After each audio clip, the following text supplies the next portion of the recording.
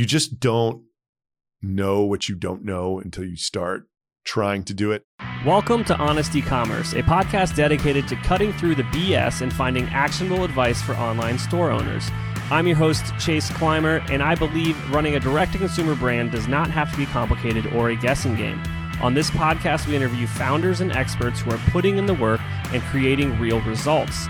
I also share my own insights from running our top Shopify consultancy, Electric Eye. We cut the fluff in favor of facts to help you grow your e-commerce business. Let's get on with the show. Hey everybody, welcome back to a bonus episode of Honest E-Commerce. Today, I'm bringing to you the CEO and founder of Retention.com, an industry-leading Shopify e-commerce solution for increasing cart abandonment revenue. Adam Robinson, welcome to the show. Thank you for having me. I'm just overjoyed to be here. Yeah. We've talked about it at least 2 or 3 times before this. Now you're here. For those listeners out there, you guys, have definitely a little bit of clout behind you these days. But if I just woke up from a coma or I literally live under a rock, what is Retention.com and why is everybody talking about it? Well, our core technology is somewhat magical to someone who hears it for the first time. Here's why. The core technology, which has a bunch of applications, which we'll talk about, but someone can hit your website and without them filling out a form or taking any other action, they can leave and we know who they are. And we can get a highly deliverable email address for like 40% of them. That alone, all sorts of questions come about. But I know we're going to get into it. Totally. But people are talking about it because probably as of about 6 months ago, we really honed in on, we realized that bigger Shopify stores, so call it like 100, 150,000 unique web sessions per month, they all crushed it on this, just did incredibly well. At the same time, we built a bunch of bottom of the funnel products with this core technology that were all for e-commerce, and it has caught fire. It's just really, it's a quick and light implementation, and it drives ROI very quickly. That's just like music to the Shopify owner's ears, right? Like, it's like, tell me more, Awesome. Well, you know what? Let's just get it out of the way up top. Yeah. Because I know some people are like, all right, you're getting emails, but they didn't opt in. Hold on. That's got to be wrong, right, Adam? Well, it's up for you to decide whether it's wrong. What I'm telling you is it's illegal. Yep. In the US. This is not for the US. This is not for Europe. It's not for Canada. Our IPs are ring fenced. Every email address has a US postal address. It's a US only technology. So the next thing that pops into people's head is, well, what about this CCPA, CPRA stuff? I thought that was just like GDPR. There's one critical distinction between Europe and here. The US has the CAN-SPAM Act of 2003, which is opt-out. That's a misunderstanding in the market. Europe doesn't have that. That's a federal level law. So that if California came in and made email opt-in, they would get sued under federal law. So the difference between GDPR and CCPA is CCPA's opt-out, not opt-in. So if you really want to be careful, the same thing you had to do for GDPR, which is like cookie collection, just make sure to show that to everybody. And we can give you a couple lines to put in the descriptor of what people are accepting cookies to do. And they will literally be asking you, to perform this to them. Absolutely. Yeah. So we got that out of the way. I know that's the number one question you get asked. I watched you speak in Austin at the Triple Whale event that they had. And it was hilarious because any questions is what Adam says. And he goes, first question, is it illegal? You just like answered the question before asking it, like calling on anyone. And I thought that was brilliant. Yeah. The elephant in the room. I know it's coming. How is legal? How does it work? What do I send? Like that was like every single person's, because like what, so like another thing that I would say, we have lots of large brands on this. Dr. Squatch, Warby Parker, BlendJet, like Tonal, Penske Media. These people have legal departments. We've never not made it through a legal department because it's legal. Some brands have an ethical, like Nike wouldn't do this because they don't want to take they have so much to lose from a PR standpoint for doing things that are viewed possibly as sort of an aggressive stance on privacy. So yeah, I mean, I like front running the question. It's like, there's no way you can describe this. Just feels as though it is illegal when it's described, but then people very quickly understand, oh, A, that makes sense. And B, there's no way those large brands would be doing it if it were not legal. So then it's like, all right, yeah. how do I use it? You know what I mean? Like that sounds amazing. Like how do I get involved? And that's why I posed the question. I had specifically used, is it wrong? And you answered brilliantly, well, that's for you to decide. So this is a brand to you as an owner of a brand or the marketing, and you take it, you make it, this has got to be something you guys decide whether or not you want to do this, right? So, and I want to, I was on stage with Cody Griffin, who's VP marketing at Dr. Squatch at Grow LA. Mm-hmm. And I asked him, what hesitations did you have? And one of the hesitations was basically like, is it right or wrong? I think very closely for most people aligns with, is it within my brand's values? Mm-hmm. Right.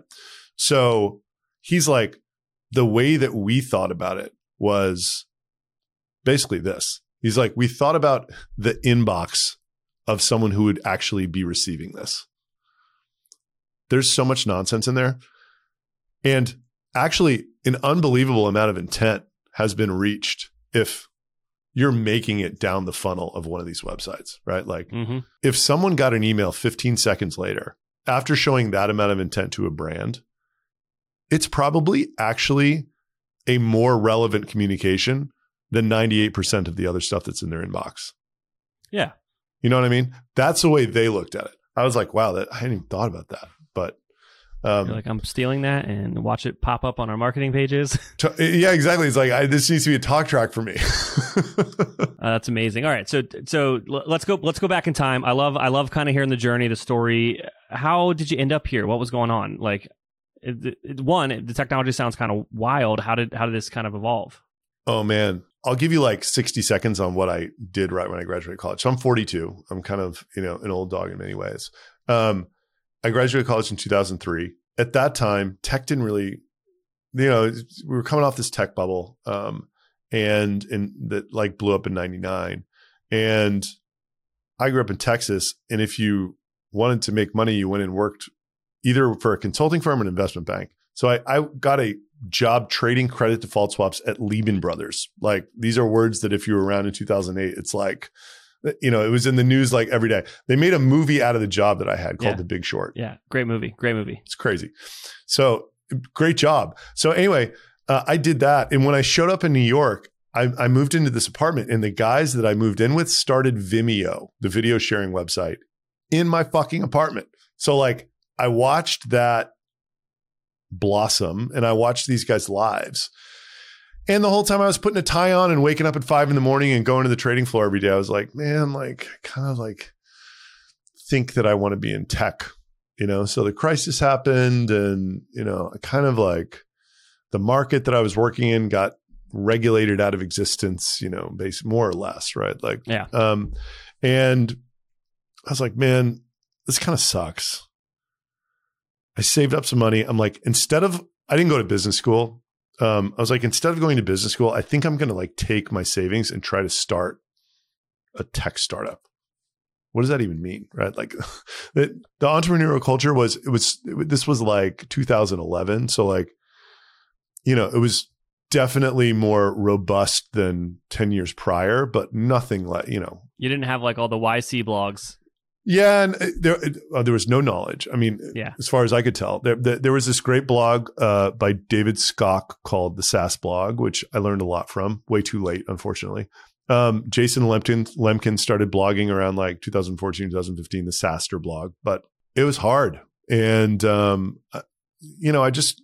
everybody's path's different. I don't know how you would, you just don't know what you don't know until you start trying to do it. And then I think even when you're trying, you think you know so much more than you know. And then like maybe a year in, you realize how fucked you are. And then it slowly builds up over time to where like so the self-confidence curve like drops like a rock. And then like over the next 15 years. Yeah. The Dunning-Kruger effect. Yeah. Slowly builds up. So, somehow this horrible journey of trying to transfer to try to change everything from being a Wall Street guy to a tech guy ended up with me having this company that was like Klaviyo, like an email newsletter app. The problem was the way we got customers was we were kind of like skimming breadcrumbs off the table from Constant Contact. Like we built an app that was like had a good value proposition for like 1% of their users, right? They're big. But anyway, got this lifestyle business up and running. And that's what I thought I wanted because I was reading like 4-Hour Workweek and like 37 Signals Rework. And to try to explain to someone before this COVID thing happened, before remote work, like 9 years into being a credit default swap trader and wearing a tie every day and going to a high rise in Times Square, the impossibility of, let's say, living in Aspen for a winter and working from there. Like this is it was so far beyond a dream for me to be able to do other things besides live in Manhattan and like go back and forth on the subway and like spend all day in a high rise. That is really what I thought I wanted. And I got it and it was great. But like the problem with that product is the customers, the customers were very happy. It was just impossible for me to acquire customers because the space was so competitive. MailChimp's such a dominant brand. You know, it wasn't an app for e-commerce. Even if it was, Klaviyo would have kicked our ass because they just, you know, those guys had already kind of done it before. So it very quick, you know, there's only so long you can sit there with like a flat, no matter what, right? Like stasis is very unsatisfying. You need to be growing in some way as a person. And for me, you know, professional growth is very important. So I started trying to do things that MailChimp wasn't doing to grow this email marketing business. 2 years in a row, I did 2 huge swings. It just didn't work at all. Like I tried to make an upmarket MailChimp, didn't work. It just 10 people were already doing it, like didn't realize it. You know, I tried to take over this authorized local expert program that Constant Contact had cut. Didn't work, you know, ended up getting sued, horrible. And then like sometime in the middle of all that, when it was just stuck and I was like very comfortable, but like slightly dissatisfied in this lifestyle business stage, I had heard that this was possible. This core technology of someone hits your website and they leave and you can get an email from that person, right? Without them filling out a form. Having owned an email marketing app, I was like, if I could do that, I could literally sell that to anyone with a website on the internet. No question. Because I know that the biggest problem, who doesn't want a bigger email list? Who wouldn't want emails of people on their website? Again, maybe Nike wouldn't. Mm-hmm. Everybody else in the world would. Right. And then I found out it was legal. I was like, why is no one doing this? You know? And it turns out a few people were kind of trying to do it, but they were data companies and they weren't SaaS companies. And they certainly weren't, you know, SMB SaaS companies. I think what you have to be as a product person to make a good user experience for SMB SaaS, it's so much better of a product than you have to be when you sell to bigger people. Because they don't care. They're getting value from other places. They're more sophisticated. SMB, it's literally like, if it doesn't, like, there is no room for, it's like, you have to direct them to doing what you want them to do with no words, just buttons and pictures or whatever. And it has to work perfectly. It has to deliver value instantly or they'll cancel, right?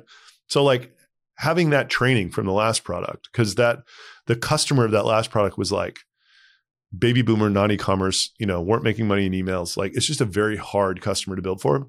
You know, it's like, I was just looking at this landscape. There were like 2 or 3 companies that were data companies that were offering this product. I'm like, man, like if I could make this easy to use and like a beautiful experience and connect it to everything, I literally think everybody would use it.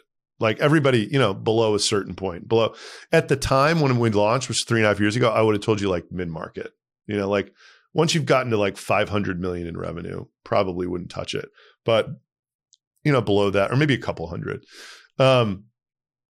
Since then, I have learned that the idea is very enticing for everyone. It's actually more enticing if people need help. But the problem is it doesn't work for you if you need help. It works for you if you're crushing it. Mm-hmm. And ultimately, you could sell to the people that need help, but they'll churn. And like the problem is the only way you grow a SaaS company is by having like zero churn, basically. Yeah. You know what I mean? So this has landed us in this very narrow sliver of the Shopify universe, which is probably like 25,000 stores, which have probably somewhere between 3 or 4 million revenue and like whatever they top out at. I know there's some crazy cases like Fashion Nova or whatever, but let's say 3 or 4 million to like 50 or maybe 100 or something like that.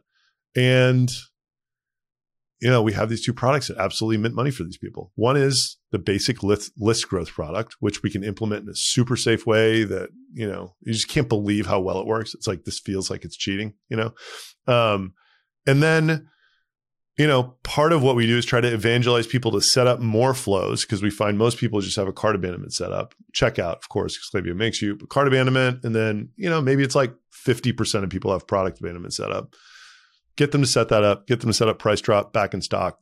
And then this technology, which identifies people who hit your website who are not authenticated or logged in. So they're not in, for like an abandoned cart, for instance, the big problem the bottom of the funnel solves, which people do not know, is abandoned carts only get sent to people who are logged in. Who's logged into your store? Nobody. Like no one is logged into your store. Almost no one. Probably 15% of people who are bailing on a cart are actually logged in, which is crazy because that flow is amazing.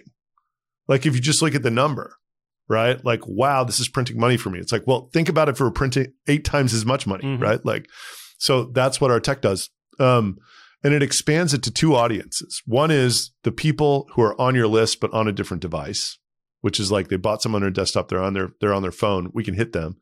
And for those people, if you have a double opt-in cell phone number, we can hit attentive first and have them send one text, which is magic, and then go to the Klaviyo flow. And then the other audience is the audience of our co-reg network, right? Like every email we have has a third-party opt-in from a publisher where they have gathered consent for these people to receive offers that are not from that site, right? So this whole world exists, the lead gen, like whatever you want to call it, lead gen co-reg. So, we have the opt-ins and we can enable you to send cart abandonments to people that aren't on your list. It's beautiful. Like who doesn't want that? Oh, no, yeah. It's a very, very interesting product.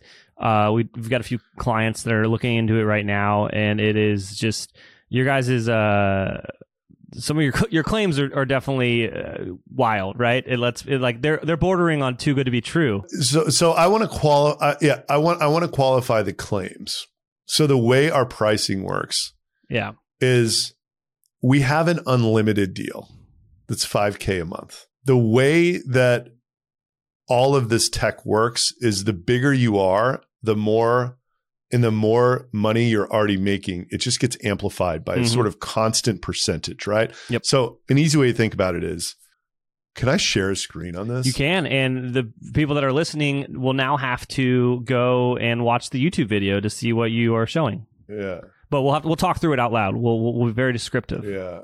So like this is one flow. This is not the top of funnel. People make most money on top of funnel. And this is like 30 days in, right? When you plug this in, it will amplify the money you're making on your cart abandonment by at least 50%, right? So it's like the conversion rate's not quite as high, but it's not atrocious. It's like maybe the conversion rate's half or something like that. But the conversion rate in your abandoned cart was already unbelievable compared to any other communication. Yep. So like the total cart revenue goes up. And this is like from second one, right? So this is not the claim. I wanted to say the claim for Dr. Squatch is unbelievable because he's paying this fixed price and the first 90 days, we make him a couple $1 million and he's not paying very much, right? Like we're not going to be able to make people a couple $1 million who were not already in the position to make, multiples of that during that time. For people that are listening, what we're looking at here is what I'm assuming is a part of a deck. He's got 3 different examples here. The first one being Diff Eyewear. And you're saying this is after 30 days. Yeah. The difference between their cart abandonment before they implemented retention.com and after retention.com. So this first example, and they've got brand names here too. So Diff Eyewear. Yeah. Without retention, they were doing about $50,000 in the trailing 30 days in abandoned cart revenue.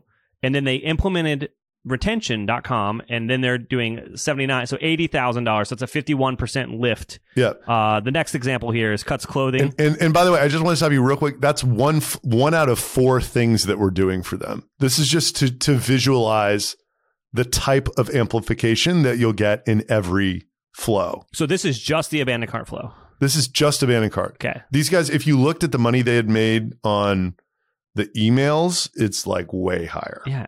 You guys' product's wild. No, it's crazy. It's crazy. So like that's what I wanted to show you. It's like, the big stores are going to like absolutely crush. If this number that without retention.com was $50, then we would probably only lift it to 75 and it wouldn't be worth anyone's time. Right. This is my point in all this. Yeah, absolutely. So I wanted to give a visual example of the type. Like, this is what to expect. It's going to be somewhere between 50% on every flow and a few 100%. Exactly, yeah. So Cuts Clothing was 33 without retention, 33,000. And then with retention on just the abandoned cart flow, they're up at 58,000. And for, the smaller merchants out there, they've got a great example here of the abandoned cart was about $7,500, so 7.5K. And then they got it up to 32K. So that's like a wild, on the percentage lift, that's a wild one. But you're seeing kind of greater gains with larger kind of audiences on some of the bigger brands. Yeah. And there you go. That's fantastic. So that actually brings up a great question. How big does my brand need to be? What's the measuring stick to where this would make sense for me? Yeah. We're honing in on it right now, how to actually articulate that. I think minimum 50,000 US unique sessions per month. Think minimum 3 million in revenue. Yep. And then once you get to 5 and 10, it's probably going to start working very, very well of revenue. Yeah. Like up to 150 sessions, like 150,000 sessions, we will crush it. Absolutely. And then above that, you get like we like somebody shows up with 1 million uniques and we're just like, oh my God, this is the best day of my life. Like they're literally gonna like be sending us like, champagne and like baby gifts and stuff. Awesome. So what's if I'm interested in this, what's the next step? What do I do? So I would just go to retention.com, www.retention.com, book a demo and talk to one of our salespeople. If you have any questions, you can email me, adam@retention.com. I will respond. I got a LinkedIn presence. Retention Adam is my handle. I'm starting to tweet a little bit. Retention Adam, also the handle.